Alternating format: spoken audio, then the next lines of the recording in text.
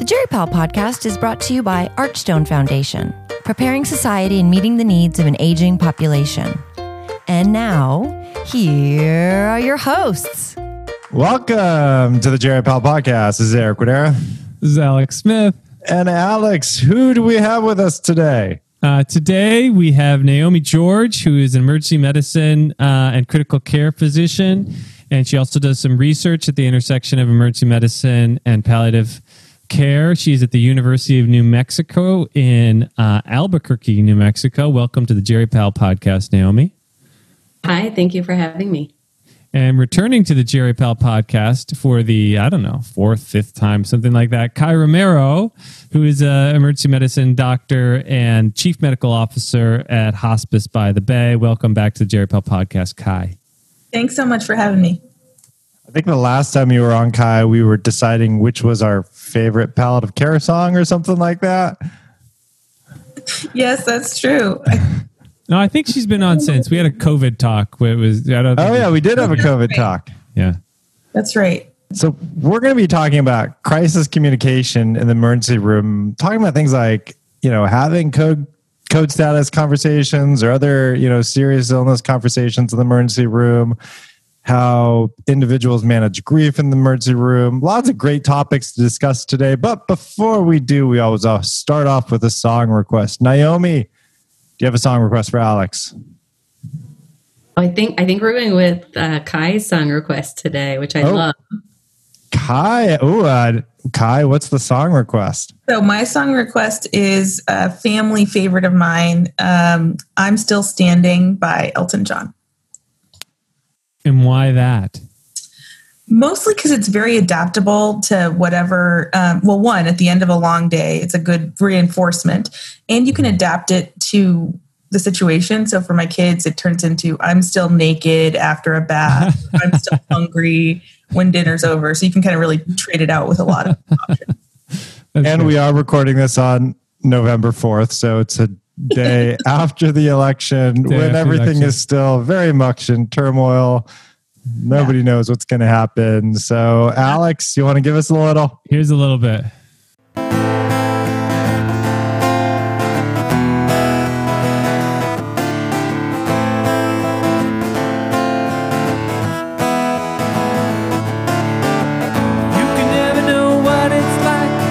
Like winter freezes just like us, and there's a cold and lonely light that shines just from you. You wind up like the wreck you hide behind that mask you use. Did you think this fool could never win? Well, look at me, I'm coming back again. I got a taste of love in a simple way. If you need to know while I'm still standing, you just fade away. I'm still standing better than ever did. Looking like a true survivor, feeling like a little kid.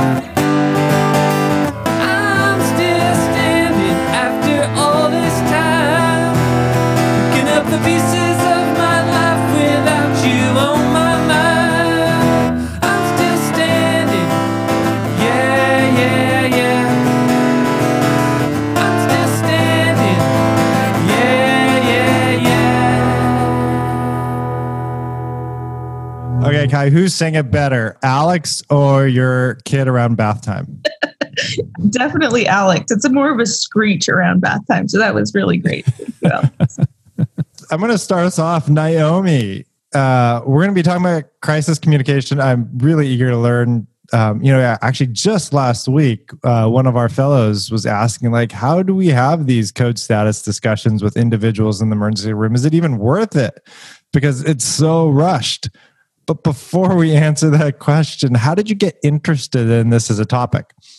Yeah, Eric, I think probably asking that same question that your fellow asked. So I remember, and maybe Kai has a similar recollection, even starting from intern year in the emergency department, maybe particularly because I did my residency in Rhode Island, which, it's like a small city state. It's like, Athens or Sparta. So everyone in the state, if they have a serious illness, they're coming to your hospital. You're the tertiary care provider. You're the safety net provider in the state. And it was probably not long into intern year before I realized I'm seeing the same seriously ill older adults, probably CHF or COPD most commonly, but also advanced cancers. And I'm seeing them over and over again. And I'm seeing them for acute respiratory failure over and over again. And I'm probably seeing them more than their primary care physician because they're kind of stuck in this ER inpatient rehab cycle. And wondering probably, after I got over the kind of giddy high of being like a halfway decent resuscitationist, or at least knowing what my attendings were doing for resuscitation, oh my gosh, maybe this isn't what the patient wants. How would I know? How would I approach it? I have no clue. And so I used the time I had with electives and explored Vital Talks and other palliative care resources to figure out how to talk with patients, which is amazing. And I'm so thankful for all that learning from you guys. But that also there's this limit that you bump up to. How do I actually adapt it for the ER? How do I deal with the heightened degrees of uncertainty, the time crunch, all these sort of constraints that force us to kind of change our heuristic a little bit around goals of care conversations in the ER for these kind of hyperacute or crisis moments. And so I've been thinking about that for a really long time and trying to kind of work my way around this question. And fortunately for this recent publication, I was able to convince, probably through COVID, being such a motivator, convince folks from the palliative side to kind of take a deeper dive on this with us, folks at Brigham and at UNM, where I trained previously, to take a look at where can we take serious illness conversation and adapt it for the ER. And I think ER docs are probably hungry for these kind of tools. That's my hope, at least. Yeah. And we'll have a link to the article. It's from Annals of Emergency Medicine. And you wrote it with Kei Ouchi, right? Who we've done a podcast with before. Folks like Rochelle Bernacki. I think you were a senior author, right? Probably by a mistaken roll of the dice, but yes. and taking a big step back, like why is this so important? I even in the intro, just want to highlight like the thing that stood out to me was 3 out of 4 older adults visit the ED in the last 6 months of life. That seems like an overriding issue. Like when you think about this, what's the imperative? Yeah, I think what you just mentioned, and probably that experience I had as an intern and realistically all the way through emergency training. And as I mentioned, now I work in the ICU and I see that carried through, which is that older adults are visiting the ED in droves. And it's not typically for low acuity complaints, right? It's for these serious kind of crisis moments that change your illness trajectory. And Kei and I have worked together, Ouchi, who you just mentioned, worked together on some prognostic papers, kind of asking ourselves, sure, there's SOFA scores and Apache scores, kind of putting on my ICU hat that talk about prognosis. But in that moment, in the ER, when someone's struggling for breath, you don't know those things. What you might know, though, is their age, a rough cut of their comorbidities, and what they may be facing if you move forward with intubation. And the fact is that probably increasing by decile, meaning 65 to 75-year-olds don't fare quite as poorly as those that are 90 and over, not surprisingly, but that a third of adults are going to pass away in the hospital or die in the hospital after emergency department intubation, older adults, that is. And maybe even more worrisome, and kind of what we see on that cycle through the ED from rehab, is that a lot of older adults are going to face significant functional decline if they survive, and that survival probably isn't very long. Their year-long mortality is quite curtailed. So having the opportunity to talk about that, if you could figure out a way, in the 5 to 30 minutes before the decision of an ER intubation is upon you, that would be such an opportunity to make sure that the treatment is aligned with their values. One of the things I really loved about your paper, Naomi, was the fact that I think something that can, you think about palliative care as being like a specialty of translation, right? You're translating all of these complex medical decisions to a person who may or may not fully understand what they mean. And I actually think when it comes to talking about palliative care, you need that translation for ER doctors. Like if you speak about palliative care in the way that it's traditionally approached, they're like, get out of here. I don't have time for this. This is ridiculous. And I think they very quickly move into that space of being like, okay, you want me to have a 90-minute family meeting with someone playing the bongos? I'm out. I like if that's what you're offering. Bongos are key. How could you not include the bongos? Right. Like they're just like, this doesn't even begin to approach my reality. And so hard pass. And what I loved about your paper was that it acknowledged, one of the things I noticed very quickly was the very first step was not build rapport. There's no time to build rapport. The person's about to get intubated. Start from the place. The way that you build rapport is by knowing a little bit about their past medical history and by showing up and saying, we don't have a lot of time, but I want to give you all the information that I can. That's your rapport, beginning and end. And I think what's definitely become clear to me is that you need a person that really subtly understands the time pressures, the cognitive pressures, the weight of the decision making, to really kind of offer them tools to get through it. And I thought your paper did a really good job of just acknowledging that you can't show up with the same expectations of an inpatient palliative care service or an outpatient palliative care visit and keep ER doctors kind of buying into the idea. Mm-hmm. We're not going to share our favorite poems before we go into patient rooms. I thought we like all held hands in a circle first, and no. You can do a brief circle. Drum circle. It's I mean, that's the thing is that like, and palliative care providers also are pulled into these higher acuity situations, but that's not where the focus of the training is. The focus of the training is on, incremental building of relationships and trust. And like, there's nothing incremental about these conversations in the ED. It's just shock and awe. Totally, Kei. And I think that's one reason we tried to kind of structure this conversation as like you're dealing with some incredibly high rates of uncertainty, right? You may not even have a medical record number for the patient yet at the time that you're making the decisions. Oh, and by the way, you may have 3 other patients at the same time who also need attention for their acute respiratory failure. So the whole first phase of the conversation is just trying to identify those patients for whom intubation is not in line with their goals of care. Hard stop, little uncertainty. They may or may not survive. You won't know that yet. They may or may not have a lot of disability afterwards. You won't know that yet because you don't know their date of birth. Right. But if this is a person for whom whether or not there exists advanced directives, and there almost never do, unfortunately, I was listening to a little bit of the podcast you guys had with Sean Morrison and the polemic that he wrote recently. And I just want to say I love advanced care planning. I love it. Fully. But there's also a lot of things about what he said that have a lot of face validity for an ER provider. Which, folks are not coming to the ER with advanced directives overwhelmingly. And if they do, they're not durable most of the time, or you can't find them.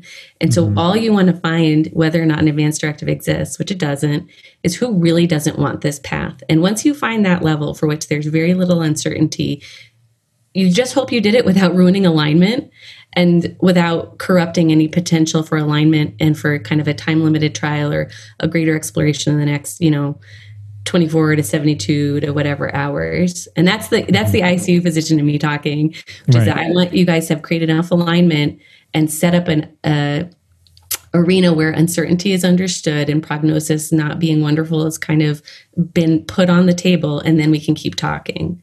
And if the ER provider can lay that groundwork as sort of a step 1 and a step 2, that's huge in my perspective. I don't know how you guys feel. I wanted to go. I used to do some research in this area. Thank you for citing two of my papers here. The 75% of people are seeing the ED in the last 6 months of life, and the other one, which is titled "Am I Doing the Right Thing?" where we interviewed emergency medicine providers about palliative care. And, they wanted to do the right thing, but they had no training, and it wasn't part of the culture to do any of this palliative sort of stuff. So that like the drum circle thing is in jest, but there's something there too about the culture of emergency medicine being different from the culture of palliative medicine. And it's not just that it's time pressured and this and that and the other. It's also like the people go into it. They say like, we went into emergency medicine to act, to save people, ABCs, right? And so this idea of pausing, taking time out, communicating, we're going to get into this later, like talking about our grief, like that is in some ways antithetical to the culture and the reason that people went into emergency medicine in the first place. But I'm sensing from you that there's a push for culture change here, and that maybe the younger generation That's you, by the way. Yeah, and I think honestly it comes from within ER docs too, because I think you only have to do it for so long before you start having those doubts and misgivings. And you want an avenue to address it, but you may not have the language.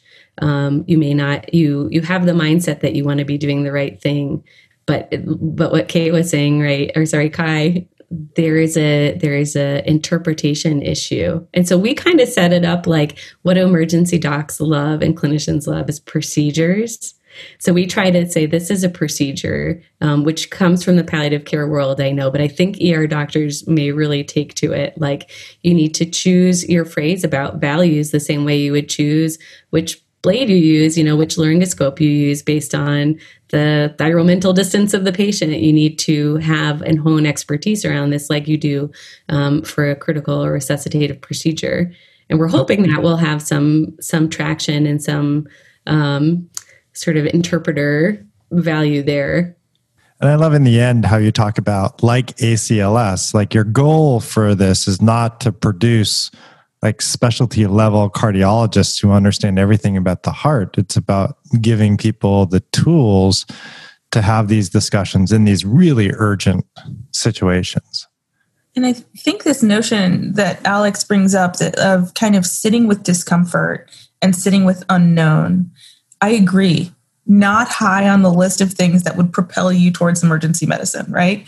And yet, they're really foundational parts of being a physician and being a physician to people who are dying. And I think, with a little time and attention, people are willing to identify what is my own personal discomfort with watching and identifying a dying person and what is like clinical urgency, and piecing those apart is a big component of providing the best possible care to people who are dying. Yeah, it's well put. We should, in the interest of time, because we do want to get to the grief piece as well, we should have Naomi walk us through what are the key steps in crisis communication in the emergency department. You have a patient coming in with COVID and respiratory distress, no advance directive. You call the surrogate on the phone, or maybe the surrogate is able to be there in your emergency department.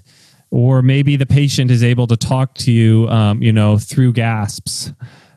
I mean, this is high pressure. This is time intensive. You have other patients who you need to attend to. What do you say? Should we go straight to, should we intubate him, and should we do things like CPR? Should we do everything? Yeah. Should we do everything? Exactly the way to go. And that's why those overnight, intern code status conversation documents are so durable, Right. No, seriously, I think that a lot of your listeners are going to recognize this as very closely adapted from serious illness communication and vital talks conversations. All we really tried to do was parse down to really the most essential things to talk about, with a focus on alignment, and with a focus on really trying to push ER docs a little to try to get that sort of baseline function or underlying function that drives their prognostic estimate in their heads, and push them a little to ascertain some values questions.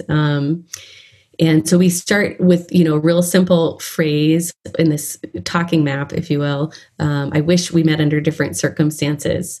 Your loved one's really sick. We need to decide quickly about, his or her care.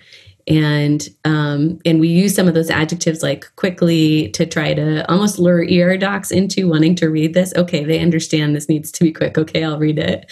Maybe I'll think about using it. And then you share the bad news, you break the bad news, focusing, on simple statements that really leave aside a lot of the extraneous medical details, which frankly may not be known at this time. Your father is sick with breathing difficulty or pneumonia, if you happen to know that's the case. A lot of times we don't know that till day 2 or day 3. We need to work together quickly to make a decision for them. So alignment again. And then a quick detour from the eyes of an emergency physician might be, in order to decide on what treatments might be best, could you share a little bit about what type of activities your loved one is doing beforehand? And here I think is where a lot of us, may get a little alert. EMS is coming in with a patient with a respiratory distress. You have 15 seconds to do a chart biopsy, and you hear they're coming from home or coming from a nursing home. They have COPD or they don't. But when you find out that COPD patient hasn't left the bedroom or the first floor of the house in 3 months, that's a lot different than the COPD patient who is taking their chihuahua for a walk with 2 liters of oxygen trailing behind. Those patients have a different prognosis, and you might want to know that before you give a recommendation. And after you ascertain the functional status, you may want to ask some pointed questions about values. I tend to be fairly blunt depending on the person that I'm speaking with and how I can best ascertain how they'll receive it. But I might ask a question, as straightforward as, how would your loved one feel if treatments today led to their inability to, do their favorite activities, or meant that they wouldn't be able to leave the nursing home even when they're, as recovered as they're going to be. And sort of, even though it's a stark picture, I might paint a fairly stark picture for an older adult with serious illness, with respiratory distress coming in right away so that they can tell me right off the bat, no, they would never want that. Or, they may be willing to kind of see how it goes. Then I summarize what I've heard. Your father's here sick with breathing difficulty. I heard that he, feels that walking the dog around the block every day is really what's most important to him, or being able to read a novel or whatever it is. And that treatments that result in inability to return home to his dog really wouldn't be acceptable. Is that right? And I reflect back, what they've heard, and then I make a recommendation, either for intubation or not, for CPR or not, and for ICU care or not. And that intubation, CPR, a lot of patients are going to elect to remain full code or to move forward, and that's fine. Shaking your agenda probably is the most important and most critical and difficult part of this. And saying, that's fine, I think this outcome's going to be poor, but they want to move forward. But laying the groundwork for a time-limited trial is a key opportunity here, which if you've aligned with the patient, I think may be possible at this early juncture. And that's it, asking if they've heard your recommendation, what they think, if they agree or have questions, and moving from there. So we trialed this a bunch with actors and feel like we can get it in within 5 minutes or so.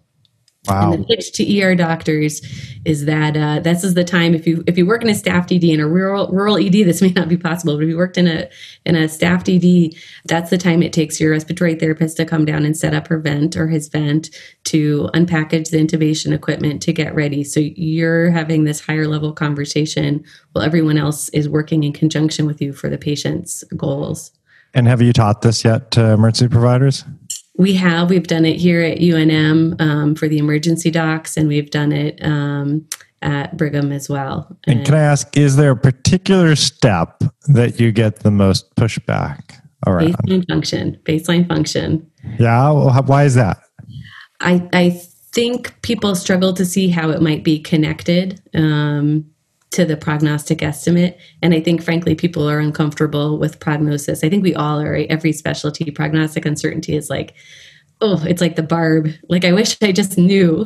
I know, but we're so good at predicting things like polling to predict elections. Yeah. Right? Yeah. Don't mention it. This is my diversion today from the election. That's right. It's 100% certain all of the time. Right. But it's so uncomfortable, and knowing that the whole purpose of that step is to help you form a prognostic estimate, it's like, whoa, this is in my hands. This is really uncomfortable. What about the recommendations? Is that another? Because I feel like you see a lot of giving people just a bunch of options rather than, based on everything that you're telling me, this is what I recommend. Is there some pushback around that, or are emergency room physicians like completely comfortable with that?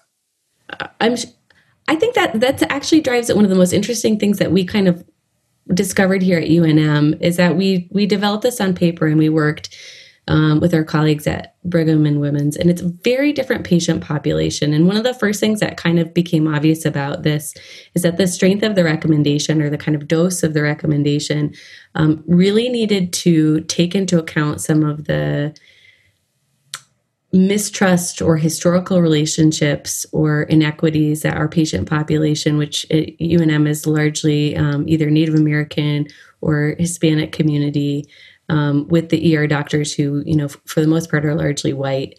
But at the end of the day, they're also doctors. And so we realized that the strength of that recommendation really needed to be tailored and dialed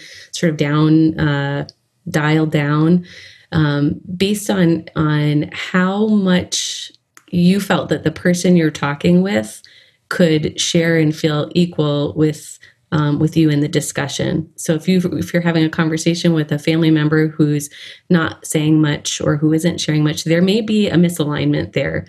There may be a discomfort with them disagreeing with a recommendation. And the last thing we want is to give ER docs this tool that's really too paternalistic or, overbearing in terms of the recommendation for families who may not feel as comfortable sharing or negotiating the space with the doctors.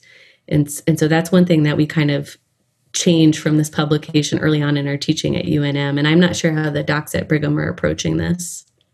I was just going to mention the fact that one of the things that happens with hospice medicine is that anyone who's enrolled in hospice and has a family member pass away, there's this bereavement benefit afterwards, right? And so when patients end up, these are hospice patients, so obviously pre-screened into a group who was not desiring an intervention, go to the ER and are regressively resuscitated because of a family member changing code status or whatever.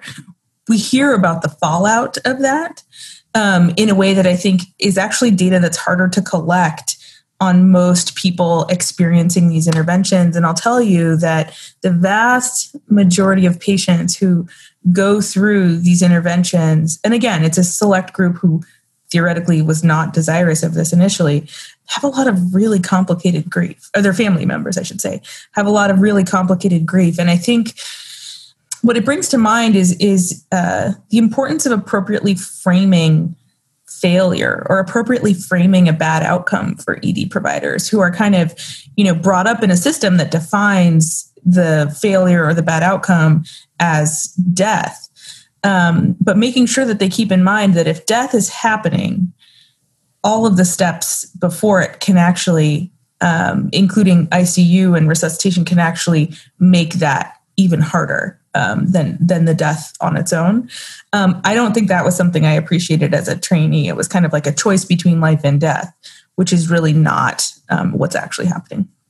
So you're saying that all that care that your hospice patients may be experiencing in between when the crisis happens and when death finally ensues, the family experiences as burdensome or kind of drive some of their grief? Yeah, I think they end up thinking a lot about the suffering that happened in a way that's different from people who are experiencing also death and sometimes symptoms at home. And I think they have more images in their mind of what suffering at the end of life looks like. Yeah, it just really kind of helped reinforce to me in my practice in the ER that I have to make sure that I'm framing this correctly, and that if in fact I'm worried that death is inevitable, to make sure that's part of the conversation when we're making decisions about these interventions. Yeah, and you mentioned that this being sure, this issue with uncertainty, this uncomfortable discomfort with talking about prognosis, which is inherently uncertain. And here, I love the way that you emphasize obtaining the baseline function and then thinking about what the likely outcomes are, projecting ahead to the hospital course, but not just the hospital course and the ICU course, but to the post-ICU course for not just survival, but functional recovery so that they can achieve the goals that make life meaningful to them, participate in those favorite activities that give life meaning and purpose. I love that. And yet, how do you estimate whether a person will recover enough function to be able to achieve those goals? What information do you rely on? Are we able to do that? Is that something that practicing emergency providers can do? I'd like to think it's something we can do. I think that the literature is out there, but like all prognostic literature, it's not randomized. and controlled. It's all observational, but we have a lot of long-term outcome data that shows, if you have mild dysfunction or mild limitations on your function, you'll probably be facing moderate levels of limitation if you are to survive. If you have moderate, they may become more severe, and so on. And it's in a pretty linear fashion. So fortunately, that literature is out there. How well any prognostic estimate is ever able to discriminate your patient. I know for all 75-year-olds, there's an 80% chance perhaps that your limitations on function might become severe, but I don't know for this one right here. So I do my best, and I base a lot of it on, what those baseline functional traits are. Again, the person who's able to prepare their own meal or sit at dinner with their loved one or leave the house, once a day or once a week probably has a much different outlook than someone who's really kind of stuck in the living room. That being said, I think I use my knowledge now from the ICU side, knowing how burdensome those treatments are and what it means to be, woken up after being paralyzed for a week and a half and being unable to uncurl your index finger even, let alone get out of the chair that you were struggling to get out of before COVID or pneumonia or whatever. That certainly colors my understanding of it in a way that may not be true of other ER docs, but I think ER doctors are able to do this. And a lot of it is just proposing to the patient that, this uncertainty exists. Best case scenario, here's what I think we're looking at. Would that be okay with your loved one? Yeah. It's really interesting, all this talk about uncertainty. And when I think about uncertainty, I think the one profession in medicine that's probably the masters of uncertainty is actually emergency medicine providers. Like, they often, by the time they leave their emergency room, they may not know what the diagnosis is. They may have some ideas. They don't know if their treatments are going to work. They are trying to decide whether or not somebody has an MI. They're using decision rules around MIs and fractures and everything else. The uncertainty of whether or not this person's going to fly once you discharge them home. There's so much uncertainty in emergency medicine that would destroy internal medicine providers. Why when we talk about specifically around mortality prognosis, because again, they're prognosticating all the time around, does this person have an MI? A lot of times you don't know. You're using decision rules. You're using prognostic aids. What the heck's up with this particular prognostic issue? Why is uncertainty so hard with this? I will say one thing that I have noticed much more so in my work as a hospice provider is that people have a really hard time diagnosing death. So when someone comes in and we're like, please don't do any labs, the family member sent them in because they were short of breath and blah, blah, blah. Invariably the labs are sent, and we'll get a call from the ER doc that's or we'll reach out to them and they'll say, well, the creatinine is 6. And, they've got their VBG shows they're super acidotic, their K is 7, and they'll go down this list. And I'm like, they're dying.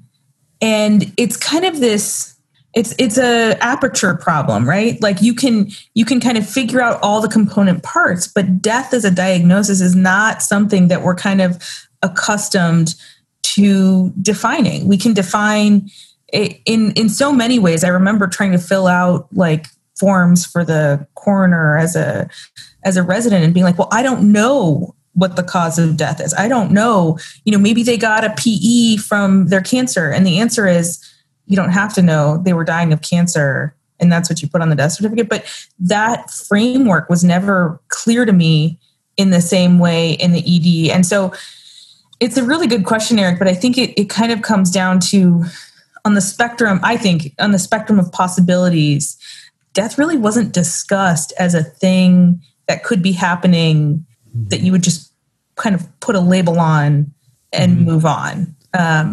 It was something you were averting. Right. Speaking of death in the emergency department, we do want to talk about grief and how emergency providers can deal with grief in the emergency department. And Kai, you wrote a blog post, right? Wasn't it, for emergency medicine site that we'll link to in the show notes affiliate with this podcast.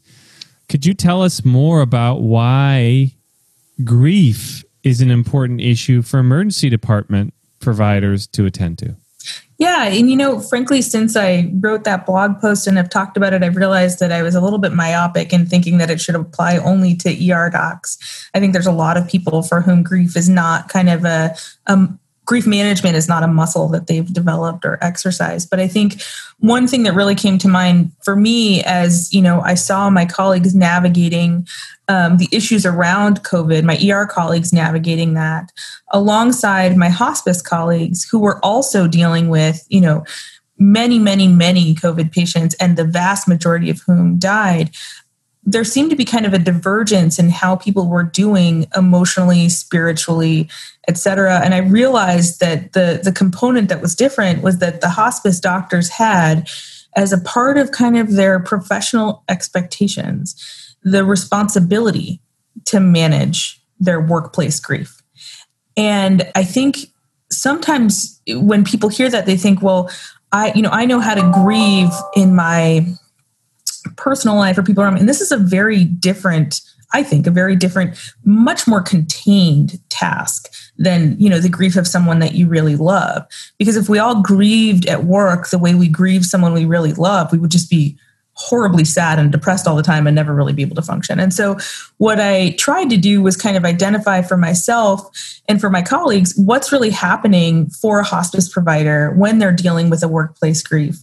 And what I came up with was the identification of grief, something that actually during my palliative care fellowship year was super helpful. Someone describing the fact that there's kind of discrepant experiences of identifying that grief is actually happening at work.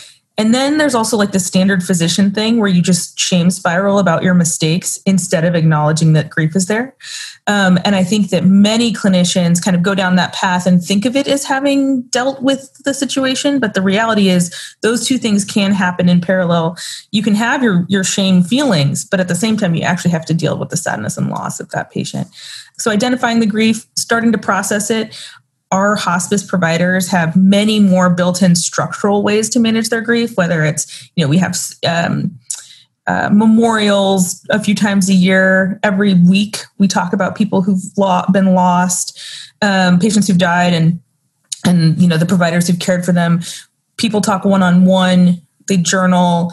We have a moment of silence. There are kind of both passive and active ways, and there's no expectation that you do any particular one. It's just that you do something. And if you're having trouble, the expectation is that you reach out to your supervisor to manage it. And then the third part is really kind of bringing it to a close, having an expectation that grief should have a container. And one of the things I identified in the article that for me, one of the ways that I had to contain grief, and this was actually during emergency medicine residency, was recognizing that I had to contain my grief to what I was seeing in front of me. So if I saw something, for example, there's one patient in particular I think about this a lot with. She was really young, was a bike rider, had been hit by a semi-truck. And she had a ton of facial fractures. She was really tough to intubate. And when I was thinking about her, I felt like I could grieve the things I could see, the things that looked painful, the things that were hard about her experience at that moment as she was dying. But what I didn't let myself do was spiral into who she was, who she might have been, what her parents felt like, how they were doing. I couldn't actually allow myself to go into that space because that was an area that I couldn't contain, and that would kind of keep me really enveloped in that experience. So just identifying that people need to, for themselves, say, these are the boundaries of my workplace grief, and this is where I'm really going to try and contain things and try and bring it to a close. And then if you have trouble at that juncture, recognizing that's when you have to reach out for help, whether it's from a therapist or from someone else. Can I ask about that last one? I haven't heard about putting a container around it. And I think it's really fascinating. I think that, sometimes the challenges with grief is like a month later, you'll think about it. Or there'll be another patient that comes in, maybe looks similar situation, and you may start having those feelings again. How do you deal with when the container, kind of like a Halloween thing, just keeps on, like Chucky, keeps on popping up when you're not expecting it? Totally. And I think for me, actually, one process of my grieving is actually crying, making sure that I cry about a patient because of that very Jack in the Box phenomenon. If I didn't cry for a patient and work through this process, I would cry in an Uber on the way home from a shift, terrifying the Uber driver and making me feel like a total weirdo. And so I really think of it as a function, like if you kind of, and it's a discovery process, right? You figure out what exactly you need to do to process this. And if you find that you actually haven't processed, then you go through that again to try and figure out, what am I missing here? I was talking to one of our spiritual support counselors at Hospice by the Bay, and we were talking about, what happens when you kind of defer the grief or you haven't entirely processed the grief. And that's precisely it. It keeps jumping back up. Now, having a passing thought about that grief later on when you see another patient, not a problem. But if it's disruptive and it kind of continues to haunt you, it's suggesting that whatever your initial process of grief management is might need to be tweaked or refined or broadened or something like that. Mm-hmm.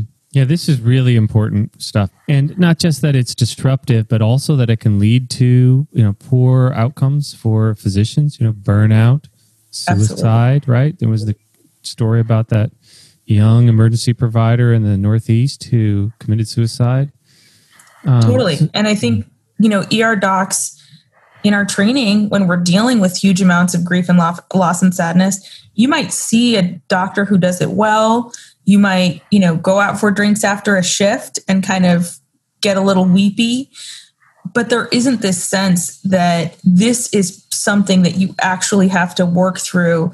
And when, as a specialty, we were dealing with this onslaught of death and dying and suffering and loss, and there was no or very little attention paid to how do we as a group get through this. And as kind of related to the first part of this conversation, it's going to look different. There are definitely poems involved at hospice, and there may have been bongos, and there are I was just going to ask Naomi, how is this sitting with you? Are we too much bongo here? Is Kai been chief medical officer at hospice too much? Amazing article, Kai. I loved it. And the first thing I thought that occurred to me when I read it, because I have this sort of two-phase experience with grief at work, the first from EM training and then from critical care training, and there's such different experiences. And I realized, even the other day I was talking to a friend of mine who's a cardiothoracic trainee. She's, doing her fellowship, and she remarked about a surgeon who had this string of bad outcomes, 3 deaths in a week. Oh my gosh, what happened? And then everything went back to normal, and how he dealt with that, and the professional conversation that their group had around that. And I thought, my gosh, 3 deaths in a week. I mean, in the ER, you could have 3 in a shift. You could have 10 in a week. You could go a week with none, and you could have 15, and that's pre-COVID. And a lot of the deaths, in my experience, they either come in dead, right? Because probably you're going to survive out of hospital cardiac arrest or traumatic arrest is close to 0, under 10%, or less commonly they die after you've met them a little. But that connection to the patient or the family when you witness the death isn't there the way it is for hospice or internal medicine or for ICU.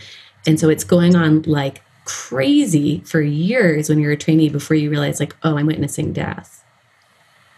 Yeah. That's what's happening to me right now. And maybe you have some attendings who have a moment of silence. Maybe you don't. And maybe you have a few really intense outcomes that cause people to do a debrief, but there's no structure around it. There's no training. And so I read this article. I was really, really excited to see bringing attention and shining a light to this, because I think it speaks to a lot of what the professional experience is in a busy, certainly academic ER. I want to thank both of you for joining us. We're going to have links to both the article in Annals of Emergency Medicine and also the Academic Life in Emergency Medicine, Kai's blog post on grief, which I'm already starting to think about with November 4th and the elections, how I'm processing everything. So I'm going to put a container around it, Kai. Put a container. Yeah. And not over yet. They're still counting as of the recording of this podcast. And I'm going to ask for a little music therapy right now from Alex. Good linkage. I'm still podcasting. That's right.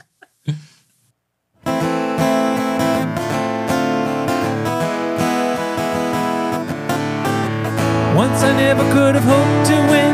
You're staring down the road and leaving me again, and the threats you made were meant to cut me down. If our love was just a circus, you'd be a clown by now. I'm still standing better than I ever did, looking like a true survivor, feeling like a little kid. I'm still standing after all this time, picking up the pieces of my life without you on my mind. I'm still standing, yeah, yeah, yeah. I'm still standing, yeah, yeah, yeah. Thank you, Alex. Naomi and Kai, thank you for joining us on this podcast. Thank you so much. Thank you. And to all of our listeners, thanks for supporting the GeriPal podcast. Please send this podcast on to 2 other of your favorite colleagues, especially those in the emergency department. And big thank you to Archstone Foundation for your continued support. Good night, everybody. Good night.